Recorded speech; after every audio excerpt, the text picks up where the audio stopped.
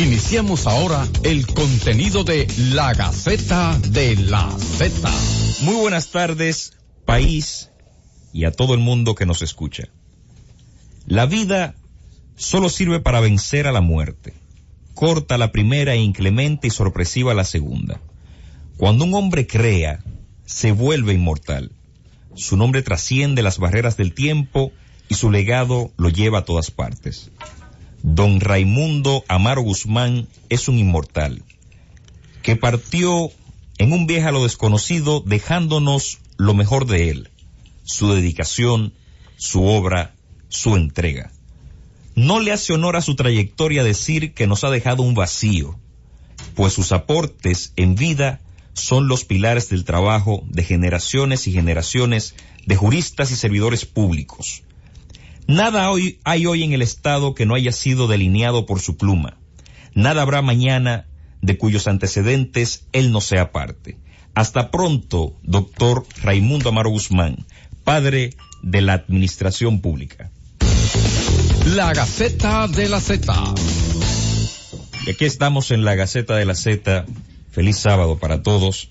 Harold Modesto les dirige la palabra, acompañado de los queridos compañeros Edison Joel Peña y Doris Polanco. También saludos a aquellos que no están aquí en cabina, pero que siempre nos acompañan: Don Cándido Simón, Gustavo Adolfo de los Santos Col, y nada más y nada menos que un integrante que no se puede dejar de mencionar. ¿Cuál es, Edison? Francisco Manzano. Francisco Manzano, el increíble Francisco Manzano. Muy buenas tardes, iniciando esta jornada compartiéndoles la ida o la partida o el hasta luego del doctor Raimundo Amaro Guzmán, padre de la administración pública. Buenas tardes, país. Buenas tardes, República Dominicana. Qué bueno que están con nosotros. Y me circunscribo necesariamente a este editorial, y me llama también la atención del editorial que dice que realmente no nos deja un vacío. Y si nos damos cuenta, este año se ha llevado realmente algunos pilares, y ninguno de ellos nos deja vacío. Por el contrario, nos deja una generación llena de mucho que hacer, tanto en la vida, obviamente que todos han estado ligados a la vida del derecho, pero nos deja un buen legado. Y sus frutos. Y sus frutos están ahí. Entonces, yo quiero compartir esta tarde, aparte de este editorial que ya hemos escuchado de don Raimundo, voy a leerle parte de su hoja de vida, un poquito, porque él realmente muere en una edad donde dejó muchos frutos. El doctor Raimundo Amaro Guzmán nació el 7 de enero de 1934 en la ciudad de Santiago de los Caballeros. Se graduó de doctor en Derecho en el año 1958 en la Facultad de Derecho de la Universidad Autónoma de Santo Domingo, que lo invistió asimismo con el título de profesor honorario de la Facultad de Ciencias Jurídicas y Políticas el 18 de junio del 2009. Amaro Guzmán comenzó su fecunda labor como servidor público cuando tenía 25 años y fue designado juez de paz para los municipios Moca y Puerto Plata. En el Distrito Judicial de Santiago, en 1962, trabajó en la División de Organización y Métodos de la Secretaría de Estado de Salud y Prevención Social como técnico administrativo. En 1963 fue juez de la Cámara Civil y Comercial del Distrito Judicial de Santiago, y un año más tarde comenzó a laborar como coordinador de programas de la Escuela de Administración Pública de la Universidad de Puerto Rico, recinto Río Piedras, donde obtuvo su primera maestría en Administración Pública. Del año 1978 al 1999, dirigió la Oficina Nacional de Administración y Personal, ONAP. Y paralelamente, entre el 1985 y el 1996, el doctor Amaro Guzmán también asumió la presidencia de la comisión organizadora de la Feria Nacional del Libro. Fue cofundador en 1969 de la Universidad OIM, en la cual ocupó la posición de vicepresidente. Fue profesor en la UAS y en la Universidad Nacional Pedro Enríquez Ureña. Así nosotros le continuamos dando lectura precisamente a lo que fue su hoja de vida. Y si nosotros siguiéramos hablando de él, obviamente que pasaríamos varios días. Todo el programa hablando de su obra, de su trayectoria. Y de su hoja de vida. Es así. Así que nosotros lo vamos a dejar hasta ahí, y yo pienso que el mejor consejo que le podemos dar a esta generación que no conoce a don Amaro Raimundo, bueno, pues que puedan darse un poquito de lectura, porque así como dice que si la historia tú no la conoces, puedes repetirla, así también siempre cae bien nosotros saber de nuestros antepasados, de quiénes fueron esos que nos dejaron ese tan importante legado. Es así, y miren, que quizás muchos no conozcan la obra, aunque hay material suficiente, la obra del doctor Raimundo Amaro Guzmán, pero es bueno destacar lo siguiente. Raimundo Amaro Guzmán fue juez, y resulta que en el momento en el que se estructuró toda esta lógica de la carrera judicial, precisamente el Poder Judicial se hacía acompañar de esa oficina que él dirigía desde el 1978 hasta el 99, que era la ONAP. Y es importante destacar ahí que la ONAP sembró las bases, o sentó las bases de lo que es hoy el Ministerio de Administración Pública. Es decir, que todavía en esta evolución del Estado, todavía hablando de lo que tenemos en el día de hoy, hay mucho del trabajo hecho por don Raimundo Amaro Guzmán, un inmortal, como hemos dicho antes. Seguimos conversando de diversos temas de actualidad, pero volvemos después de la pausa. La Gaceta de la Z. Sigue la Gaceta de la Z. De vuelta en la Gaceta de la Z, por aquí, por la Z101. Siempre pensando en ti, dice el eslogan, y es verdad, siempre pensando en el pueblo que nos escucha. Recordándole a todos los oyentes que estamos disponibles en contacto con todos a través de nuestros teléfonos. Santo Domingo, 809-732-0101 desde el interior y sin cargos. 809-200-0101 y desde cualquier parte del mundo, 855-221-0101. Esta es la Gaceta de la Z. Sí, muy buenas tardes, República Dominicana. Mi nombre es Edison Joel Peña y esta es la Gaceta de la Z. Yo quiero sumarme a todo lo que ustedes han expresado anteriormente. Yo creo que las personas se inmortalizan en el tiempo cuando dejan un legado. Creo que es el caso, en este caso aplica, pero el país tiene que valorarlo en su justa dimensión, como esta emisora lo ha hecho y este programa en este preciso momento. Me quiero referir brevemente a un acontecimiento surgido en esta semana en la Cámara de Diputados a propósito de la solicitud que hizo la diputada Farideh Raful a los fines de que se iniciara una investigación con relación a unos contratos que la administración pública, el Ejecutivo especialmente, realizó con el señor Joao Santana a propósito de la contratación de unas campañas publicitarias. En sentido general, unas campañas publicitarias, algunas empresas vinculadas a este señor. ¿En qué periodo? Si no mal recuerdo, creo que del 2012 a la fecha. Precisamente, incluso escuché que iniciando a partir del mismo 16 de agosto del 2012, según escuché, esta parte no la tengo bien definida, pero que habló o se refería a la campaña publicitaria de los primeros 100 días del presidente de la República. Creo que inició aquí las contrataciones que están sugeridas para la investigación por parte de la diputada Farideh Raful. ¿Qué es lo que queremos que significar? Fuera del aspecto político de este tema, es el aspecto eminentemente jurídico, y si tiene una facultad la diputada para solicitar esta investigación. O el Congreso para realizarla. Sí, el Congreso, exactamente, a solicitud, a pedimento, evidentemente, promovido por un diputado, porque resulta que dentro de la discusión que se generó en la Cámara de Diputados a propósito de esta solicitud, se expresó que esta diputada debía acudir a la justicia ordinaria. Y le decían, creo que un diputado le señalaba que debía acudir a la justicia ordinaria a presentando sus pruebas y haciendo lo que establece la ley, a los fines de que se inicien acciones penales, me imagino, aunque no se definió, pero en la justicia ordinaria, y la aseveración que ella estaba haciendo, creo que era sobre acciones penales, y de esta manera quería de alguna manera declararla incompetente en ese escenario como para que pidiera esa investigación. Entonces lo que quiero señalar es lo siguiente: el artículo 93 de la Constitución de la República, en su numeral 2, claramente le otorga facultad a este órgano para realizar para que se constituyan en ente de fiscalización de los controles de los fondos públicos. Fiscalización de los fondos públicos, que fiscalice el uso de los fondos públicos.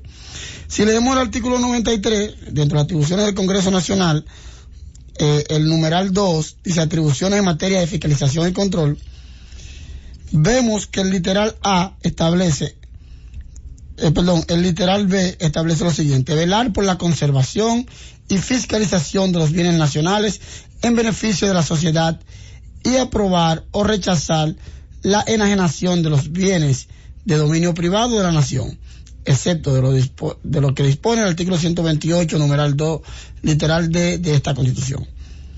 Y así vemos como también el literal C continúa diciendo citar a ministros, viceministros, directores, administradores de organismos autónomos y descentralizados del Estado ante las comisiones permanentes del Congreso para edificarlas sobre la ejecución presupuestaria y los actos de su administración. Y el literal F dice supervisar todas las políticas públicas de implementación que implemente el gobierno y sus instituciones autónomas y descentralizadas sin importar su naturaleza y su alcance. ¿Qué queremos decir? Bueno, que la diputada tiene el derecho de pedir a este órgano que ejerza su función de fiscalizador y de control de los fondos públicos. Y entendemos que sugerir que esta diputada vaya a la justicia ordinaria es sugerir primero que existe un tipo penal, algo que todavía no se ha determinado. Ella lo que ha pedido, hasta donde tengo entendido, es una investigación. O sea que no es tan inteligente tampoco. A pesar de la respuesta defensiva, no es tan inteligente sugerir. No, claro que no es lo idóneo. Porque si está sugiriendo eso, está diciendo que usted mismo está escuchando que hay algo que puede involucrar el poner en movimiento la acción pública, en este caso la acción penal. Lo que entendemos que se organice una comisión a los fines de investigar si ciertamente aquí se ha infringido la ley o no. Yo creo que es sano incluso para el propio gobierno, porque si al final esta comisión dice, bueno, nuestra investigación arrojó que no, que se actuó dentro de las facultades que establece la Constitución y la ley, entonces ya no hay por qué sugerir la justicia ordinaria. Pero además, el artículo 24, literales A, B y H, y el artículo 120, 121, 134 y 135 del reglamento interno de la Cámara de Diputados, de fecha 2 de agosto del año 2011, también le otorga esta facultad a esta legisladora para solicitar a la Cámara de Diputados que inicie su responsabilidad constitucional de constituirse en un órgano de fiscalización y control de los fondos públicos. ¿Qué solicita ella? Bueno, ella solicita que en virtud de estos artículos que le otorgan esta facultad, se realiza una investigación a los fines de verificar si se ha procedido con la correcta administración de los fondos públicos y si existe violación a la Constitución. Esos son artículos 3, 6, 22, 146 y 212. Y también si existe violación a la ley de contrataciones, de compra y contrataciones públicas, la ley 340, en el artículo 14. Llamada. Vamos a escuchar una llamada de nuestros oyentes. Bueno, se nos fue. Eso fue Edison. Además, también solicita a ella que se investigue si existe violación a la ley electoral y a la ley de sobornos, como la ley de lavado de activos. Son investigaciones. Ahí sí trasciende al ámbito exclusivo de la investigación que va a llevar. Pero yo creo que no deben ser consideradas excluyentes la propuesta de la honorable diputada Farideh Raful frente a que se hagan investigaciones de cualquier tipo, porque Yo creo que en este caso, incluso el hecho de hacerlo en ese foro público que representa una sesión de la Cámara de Diputados implica una denuncia. Si el Ministerio Público entiende que esa denuncia también sugiere que hay que iniciar una investigación, ya debe estarla haciendo. En cualquier país, el legislativo tiene que ser tanto reactivo, por un lado, como ejercer cierto control sobre el Ejecutivo. No solo en el momento de promulgación, de aprobación de las leyes y el resultado de esto, sino en esa parte activa que se da en una interacción constante en la que el Ejecutivo tiene que someter ciertos actos al Legislativo y lo está vigilando. De tal manera que cuando uno ve figuras como el juicio político, precisamente se desprenden de eso. Con probabilidad, una acusación de esa naturaleza en un escenario en el que sea probable, si no hay ningún ilícito penal que intervenga aquí y se pueden verificar infracciones que evidentemente entran en las categorías que dan lugar al juicio político, entonces se podría celebrar. Y en América Latina hay toda una tendencia de casos similares en los que cualquier situación de estas puede producir el juicio político. Yo estoy de acuerdo, sí, escúchame, Dori, estoy de acuerdo con tu posición en cuanto a que el Ministerio Público, aún de oficio, y dado que esta fue una denuncia pública, tiene conocimiento de ello, debe promover la acción penal, pero lo que le da la facultad a ella es que se trata de fondos públicos y se trata del control y fiscalización de esos fondos. Vamos a escuchar una llamada. La Gaceta de la Z, ¿quién y de dónde nos llama? Buena, me habla David Cabral de La Romana. Buenas, David, de La Romana, con la Gaceta. Nuestro problema aquí es para optar sobre eso. Nuestro problema aquí es que los presidentes lo tratan como faraón y como que son reyes. El presidente es un empleado del Estado y hay que fiscalizar lo que... Y tiene que rendir cuentas. Claro que sí. Y lo puede hacer cualquier ciudadano. Yo tengo entendido eso. Entonces, a todo, no importa que sea Danilo, quien sea, es un empleado del pueblo. Hay que fiscalizar lo que hace. Muchas gracias. Esa es mi humilde opinión. Muchas gracias. Ahí está la opinión con la Gaceta desde La Romana. Y es verdad, es razonable que todos los mandatarios se sometan a la fiscalización de aquellos poderes que también representan a los mandantes, que somos nosotros. La Gaceta de la Z, ¿quién y de dónde nos llama? Bueno, de aquí de la provincia. Saludos. Pero imagínate, la Cámara de Diputados y el Senado son los que están supuestos a la cuestión del Estado y ellos lo que hacen es legislar a favor de ellos cuando la Constitución de la República lo prohíbe a ellos. Muchas gracias. Por el barrilito, el hipocresito, la afición al fútbol y todas esas distorsiones que ellos hacen que no deben hacerlo. Es así. Entonces, esas son distorsiones. La Gaceta de la Z, bueno, se nos fue esta. La Gaceta de la Z, ¿quién y de dónde nos llama? Buenas tardes.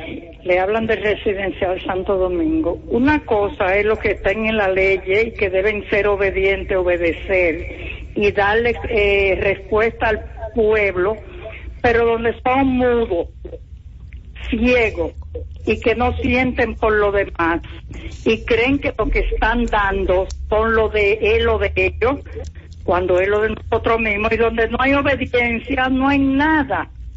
Buenas tardes. Muy buenas tardes, muchas gracias. Ahí está, donde no hay obediencia, donde no hay respeto de las normas, no hay nada, porque al final de la jornada cualquier denuncia de estas se va a quedar en el aire. Tenemos varias llamadas en nuestro repertorio telefónico, pero tenemos la presión del tiempo y en este momento tenemos que ir a una breve pausa comercial. La Gaceta de la Z. Sigue la Gaceta de la Z.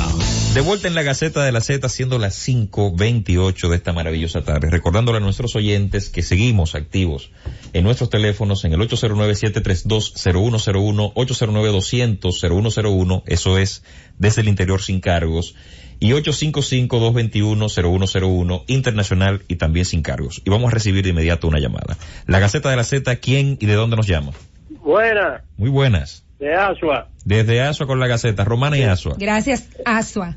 Diciendo yo que si Faride tiene razón y tiene los papeles en la mano y son reales, hay que hacer justicia. ¿Te digo por qué? Pues si yo estoy en mi casa, tengo mis hijos, una esposa, y ellos me ven jipetado sin yo estar trabajando, y después yo le digo, papi, ¿qué? Me dice, papi, ¿y qué usted trabaja, tiene satisfecho? Y va, digo yo, mijo, hay que buscarse en la calle, ¿qué le estoy diciendo? Que roben. Entonces la ley entra por casa. Muchas gracias. Así mismo, muchas gracias. Gracias a usted. Bueno, los ciudadanos están, ese es un tema que toca. Mira, y eso, excúsame Doris, es un reclamo de transparencia. O sea, es que una denuncia de ese tipo, con lo que ha pasado con todo esto del caso de Brecht, con lo mal parado que salió este señor Joao Santana de aquí, que terminó preso en Brasil, no es verdad. Estando preso las empresas estaban cobrando aquí. No es verdad que pueda tomarse a la ligera. No. Y no es verdad tampoco que sea, porque incluso el mismo hecho de que sea tan grave hace que tenga que investigarse. Porque bueno, si la diputada no tiene razón, mucho mayor razón para que la gente sepa que esto no es así. Por un asunto precisamente de transparencia, que es lo que quería abordar hace un ratito, y por la cadena que viene dándose de este mismo caso, no hay ningún tipo. Primero, ella tiene toda la capacidad como ciudadana. Segundo, como diputada del Congreso. Tercero, pedir que se forme una comisión a los fines de que se investigue. No es más de ahí, es que se investigue. Y luego que si la investigación arroje cualquier tipo de delito o cuasi delito como fuere, pues entonces que se actúe como nada debe pecaminoso hay en exigir que se investigue. Exacto. La Gaceta de la Z, ¿quién y de dónde nos llama? Es que es de aquí de la provincia. Adelante. De la provincia de Santo Domingo. El monto, la cantidad, es que esto es demasiado exorbitante. ¿Cómo puede ser que 1.400 millones para un señor que para que yo ni a la señora ganaba 100,000 y pico dólares mensual, $1,200,000? Es que esos fondos son extravagantes, eso es lo que es cuestión de corrupción. Muchas gracias. Eso es lo que dice la gente, que los montos, además de la denuncia, es que los montos, hablamos de una inmensidad de dinero. Vamos a recibir otra llamada. La Gaceta de la Z, ¿quién y de dónde? Hola. La anormalía es el problema de la interpretación. La norma es que cada centavo que sale tiene que ser pasado por el Congreso, porque el dinero es sagrado del pueblo. No hay otra manera de ponerlo. ¿Desde dónde nos llama? Transparencia. La Gaceta de la Z, ¿quién y de dónde nos llama? Rosa Pérez de Gascue. Adelante, doña Rosa. Buenas tardes. Yo quería hacerle saber algo al presidente, por favor. Adelante. Que esos avisos de gracias, señor presidente, por el teleférico, nos salen demasiado costosos, porque son una cantidad de anuncios que no tienen nombre, y eso es que el presidente está obligado a hacer obras, no hay que agradecerle nada. No hay que agradecerle nada, eso es verdad. Y es verdad, ¿cuál es la cultura? Pero aquí ya pasamos el tiempo en el que los filtrantes decían Ciudad Trujillo y se desaparecieron las placas que decían en esta casa Trujillo es el jefe. Seguimos reciclando las mismas simbologías para convertir a un pueblo en sencillamente un alienado. La Gaceta de la Z, ¿quién y de dónde nos llama? Sí, Modesto Ortiz, desde New York. Desde New York con la Gaceta, adelante. Mi hermano, un saludo afectuoso y cariñoso para todos ustedes. Gracias. Muchas gracias. Y para comunicarles mi preocupación por la situación en nuestro país. Yo considero que para incrementar la democracia es necesario sacrificar. Algo se sacrifica. Ahora mismo el país que controla el mundo está sacrificando algo. Y inició la democracia en la República Dominicana también sacrificó algo. Creo que les toca ahora a los gobernantes nuestros hacer un sacrificio más allá de que ellos creen que han hecho. Ese sacrificio consiste en ellos ser víctimas de su propia maquinación. Hasta luego. Muchas gracias. Mira, Harold, yo creo que también hay que vendrán argumentos jurídicos que nosotros podemos básicamente ir advirtiendo. Resulta que se va a establecer lo siguiente. Vamos a ver, el Estado puede contratar con personas jurídicas para los fines de la campaña publicitaria del propio Estado. Bueno, van a decir que sí. Lo ha hecho históricamente el Estado también. No solamente este gobierno, otros gobiernos también han contratado, me imagino que con compañías que se dedican a la publicidad a los fines de que administren la publicidad del Estado.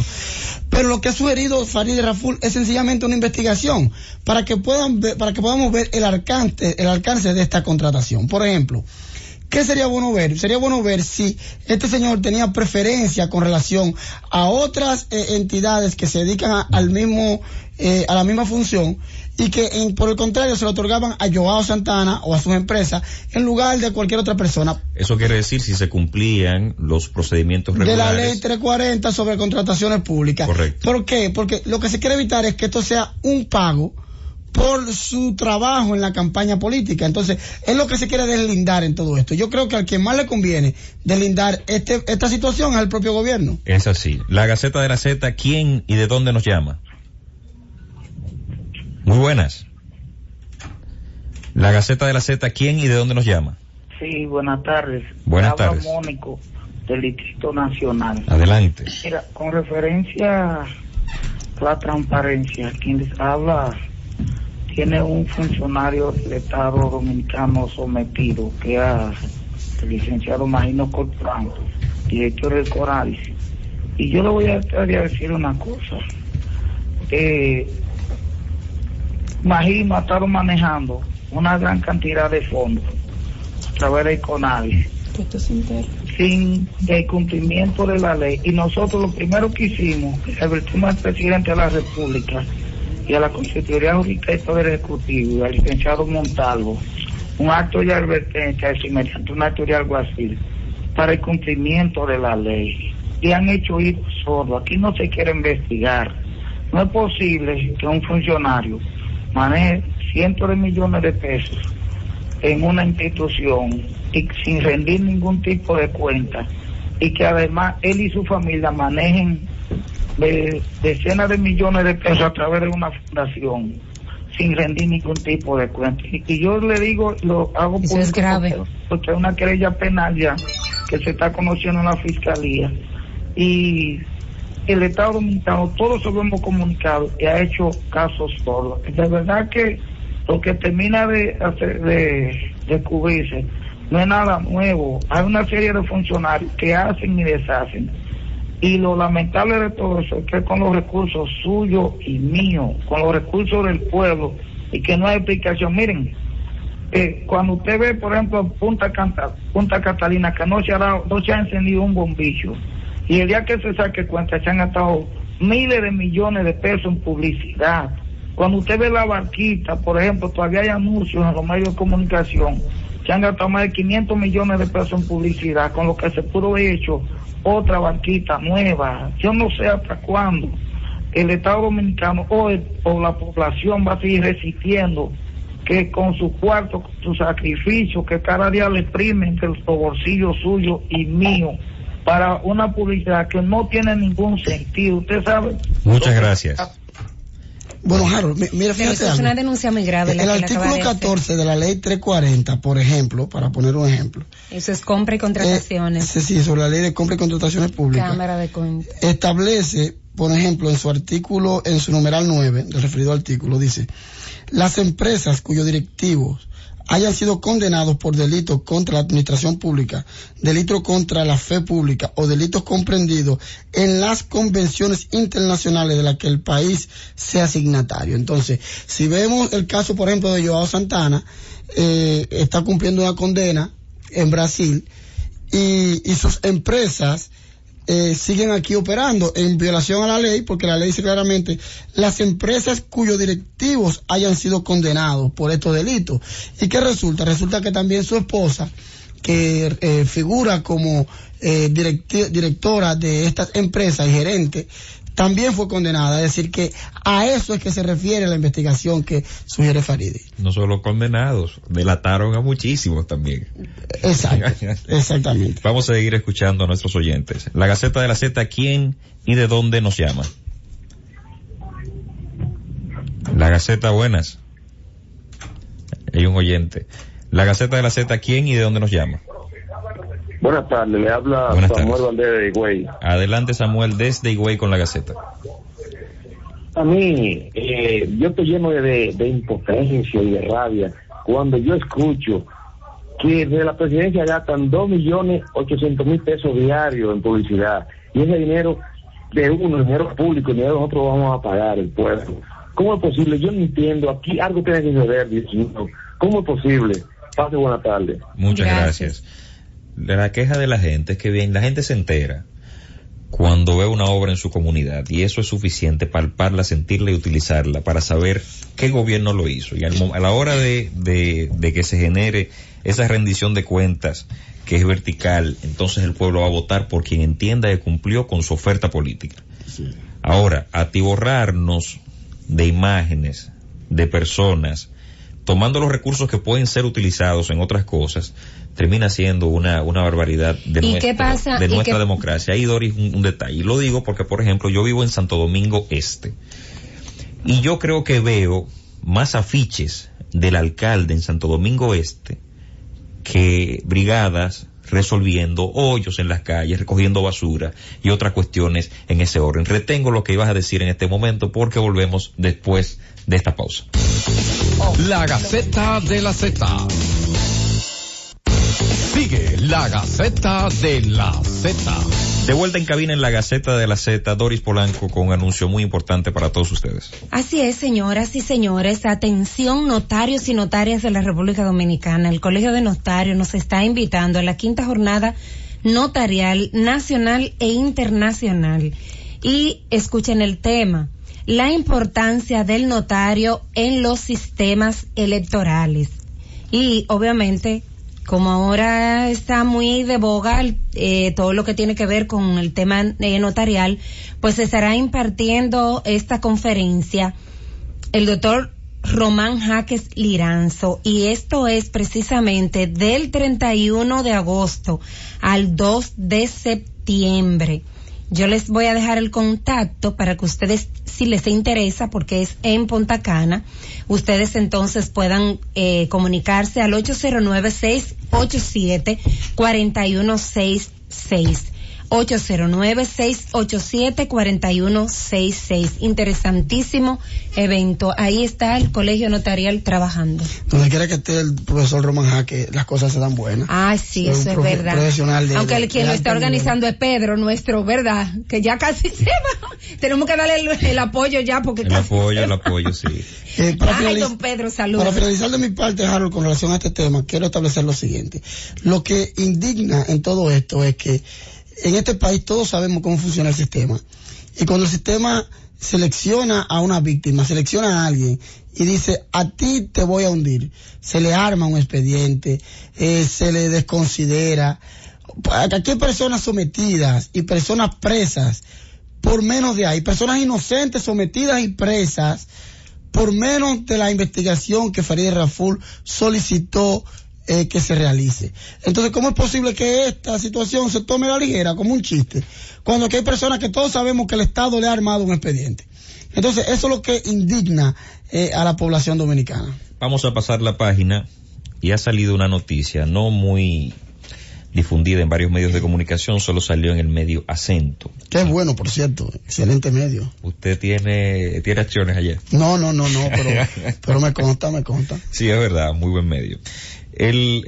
Ha salido una información sobre que se convoca el Consejo Nacional de la Magistratura, y uno leyendo la información se da cuenta de que no se trata de la convocatoria, sino de que una fuente dio información sobre la posible convocatoria, y hay varios datos que hay que aclarar aquí, porque por lo menos en los grupos, por WhatsApp, las redes sociales, esto ha girado bastante, me ha llegado por diversas vías. Y es en razón de que, como todos saben, desde que los jueces del Tribunal Constitucional fueron designados en el año 2011, entonces comienza a correr el tiempo que pueden agotar en la condición de jueces. Aunque la Constitución de la República establece que deben permanecer en el cargo 9 años, en este primer ejercicio hubo que generar una especie de excepción que implicaba que dividiéramos los 13 jueces en 3 grupos para que tuvieran una duración en el cargo de 12, 9 y 6 años. Es decir, que los que saldrían ahora del Tribunal Constitucional, que se cumplen los primeros 6 años, serían aquellos que fueron designados por ese periodo de 6 años, que según la misma Constitución serían los únicos que podrían optar por un nuevo periodo, porque los que gozan de la posibilidad de permanecer 9 años solo pueden ser designados una sola vez. En consecuencia, Viendo las cosas de esta manera, la nota resaltaba que se trataba de la idea de sustituir 6 jueces, 4 que cumplían 9 años y 2 que por razones de salud supuestamente entonces podrían salir. Pero esto no le hace honor a la verdad. La verdad es que no son del grupo de 9 años, sino los que cumplen 6 años. Así es. Dentro de los que se encuentra un juez que en particular ya cumple la edad límite, que también es la misma edad límite para los jueces de la Suprema Corte de Justicia, que son los 75 años, y que de convocarse el Consejo Nacional de la Magistratura para esos fines, entonces ahora en diciembre, que se cumple el periodo, se estarían seleccionando los nuevos jueces, algo bastante natural porque la misma Constitución lo estableció. ¿De cuánto sería la plaza que estamos hablando? Sería el primer grupo, que son 5 los que están acá. Y aquí sí quisiera entonces compartirles a los oyentes de cuáles jueces hablamos en ese sentido. Para que tengan una idea, el presidente del Tribunal Constitucional fue designado por 12 años. El doctor Lino Vázquez también el doctor Justo Pedro Castellanos Curi y el doctor Víctor Joaquín Castellanos Pisano, ¿verdad? También Rafael Díaz Filpo. Esos fueron los designados por 12 años. Entonces, por 12 años. Para generar lo que lo que dice la Constitución es para generar la renovación gradual del Tribunal Constitucional. Lo que quiere decir, cada vez que se designen los próximos, va a ser por 9 años, pero no van a coincidir con la salida de todos los jueces, porque la jurisprudencia constitucional no debe venir de golpe y porrazo y cambiarse toda la ideología constitucional, sino que quede algo de la matriz que viene trabajando en el constitucional. Los que estarían por 9 años, los que están por 9 años designados, son el magistrado Hermógenes Acosta Santos, la magistrada Ana Isabel Bonilla, también el magistrado Wilson Gómez, 9 años, y la magistrada Katia Miguelina Jiménez. Entonces, ¿quiénes son los que serían no sustituidos? Porque la misma Constitución entonces establece que pueden optar por una nueva designación. Solo ese grupo, excepcionalmente. Exacto. Solo ese grupo. Pueden ser tanto sustituidos. En caso de no ser elegido, pues. Perfecto. Entonces, esos son 6 años. Yotin Curi David, el magistrado Yotin Curi, el magistrado Víctor Gómez Vergés, que evidentemente en ese caso sí habría una sustitución porque ya alcanzó el límite de edad para esos fines. Estaría el magistrado Delfonso Reyes y estaría la magistrada Leida Margarita Piña. Esos serían los que, con relación a estos periodos que se establecieron, serían las plazas que se estarían discutiendo en una nueva convocatoria del Consejo. Pero hay algo que se hace propicio a partir de esta información que tenemos a mano, y es que, bueno, ahora hay que volver a poner en la palestra, en el debate, cuál es el perfil idóneo de un juez del Tribunal Constitucional. Porque en aquel momento, había pocas personas trabajando el ámbito del derecho constitucional. Incluso, y vale decirlo, debieron darse designaciones de jueces de personas que no tenían ni obra ni trayectoria específica en materia constitucional. Ya no estamos. Necesidad. Claro, vamos a decir que era momento, eso. Exacto. Vamos a decir que era eso. Pero ahora no estamos hablando de la misma condición, porque basta, como muestra a través del botón, ver el proceso pasado de la convocatoria del Consejo Nacional de la Magistratura a la Suprema Corte de Justicia.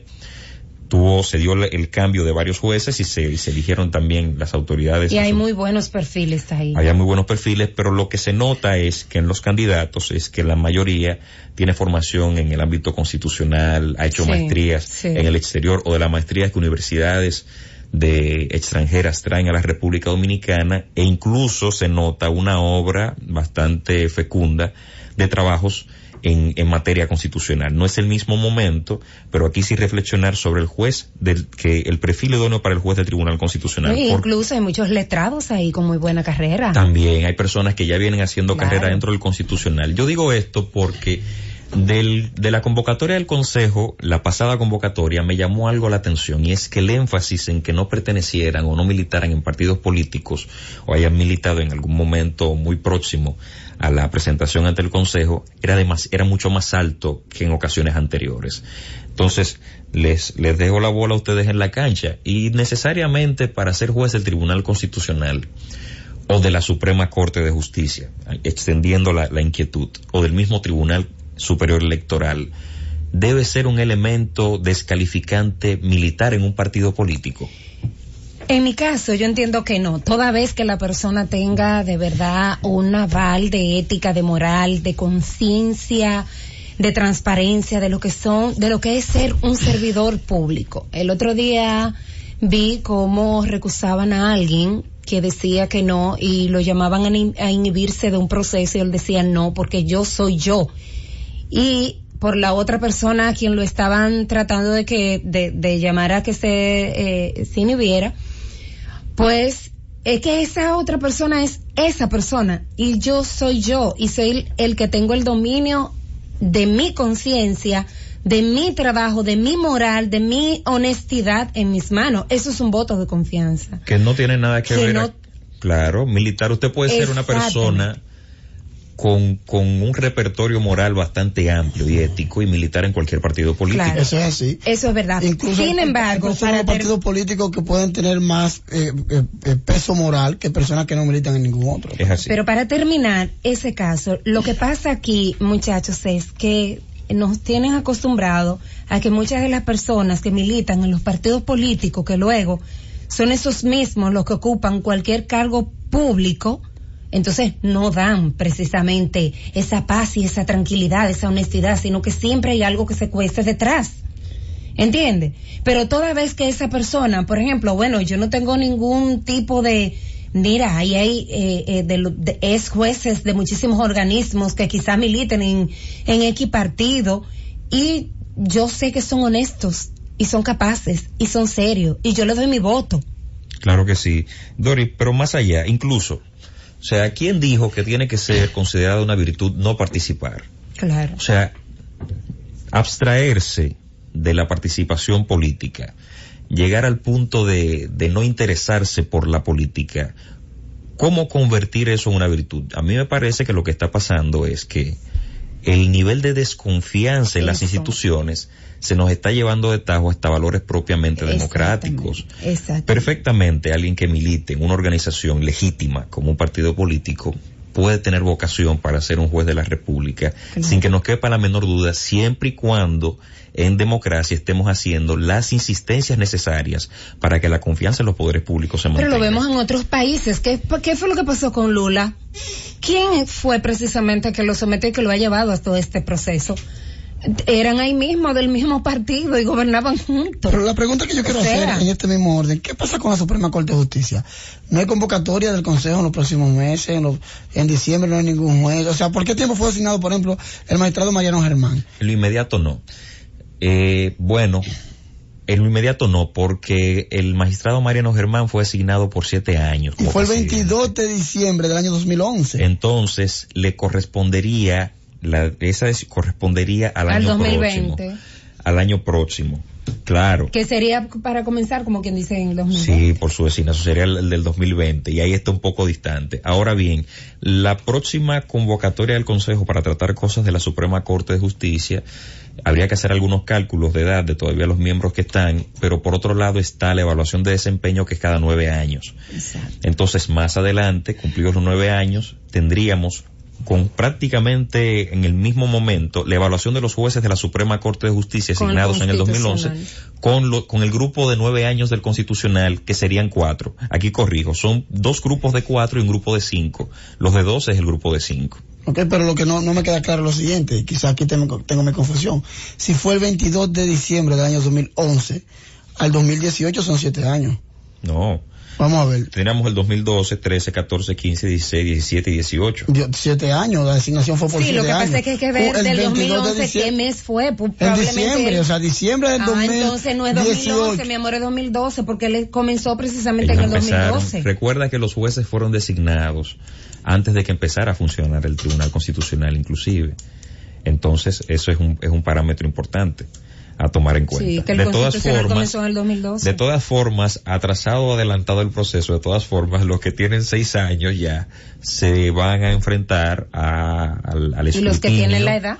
Claro, y los que tienen la edad. Yo creo que Don Mariano va cerca por ahí. ¿Y eso es para cuándo? Eso para diciembre de este año debe ser. Estar manifestándose este año. Yo en un momento proponía, digo, bueno, es que Yo entiendo que la logística de una convocatoria del Consejo Nacional de la Magistratura, eso se pueden resolver las dos convocatorias prácticamente. Exactamente. Claro. Y tener un campo elegible, por ejemplo. Economía procesal. Exacto, hacer una convocatoria, elegir y tener un campo elegible.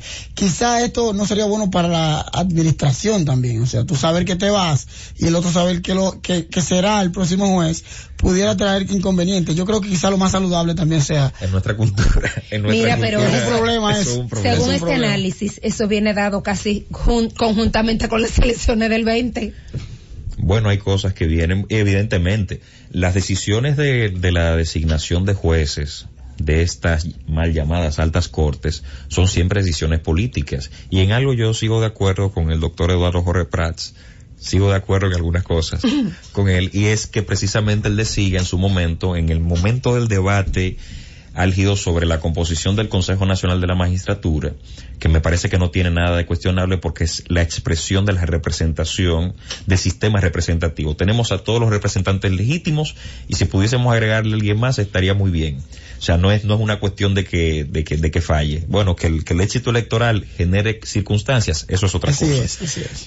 Una de las cosas que él decía era que si fuera una cuestión sencillamente meritocrática, de números, de currículums, o de currículum, que es el plural, entonces era ponerlos todos en una computadora y el juez constitucional iba a salir de ahí, el juez de la Suprema, seguro, por números. Quizás alguien tendría que votar para un desempate, pero saldría de ahí. No, es una decisión política de alto nivel que en estas circunstancias, batiendo temas tan importantes como la 20ª disposición transitoria de la Constitución, como si las primarias deben ser abiertas, cerradas o semicerradas, entonces la decisión de quiénes van a ser los jueces del Tribunal Constitucional, por eso te el digo, equilibrio de fuerzas, todo eso es una decisión política, es una decisión en un mismo tiempo importante. Entonces ahí hay que prestar atención. Yo sigo pensando que vuelve a ser una oportunidad. Los tomadores de decisiones, aquellos que se presentan en ese foro denominado Consejo Nacional de la Magistratura, tienen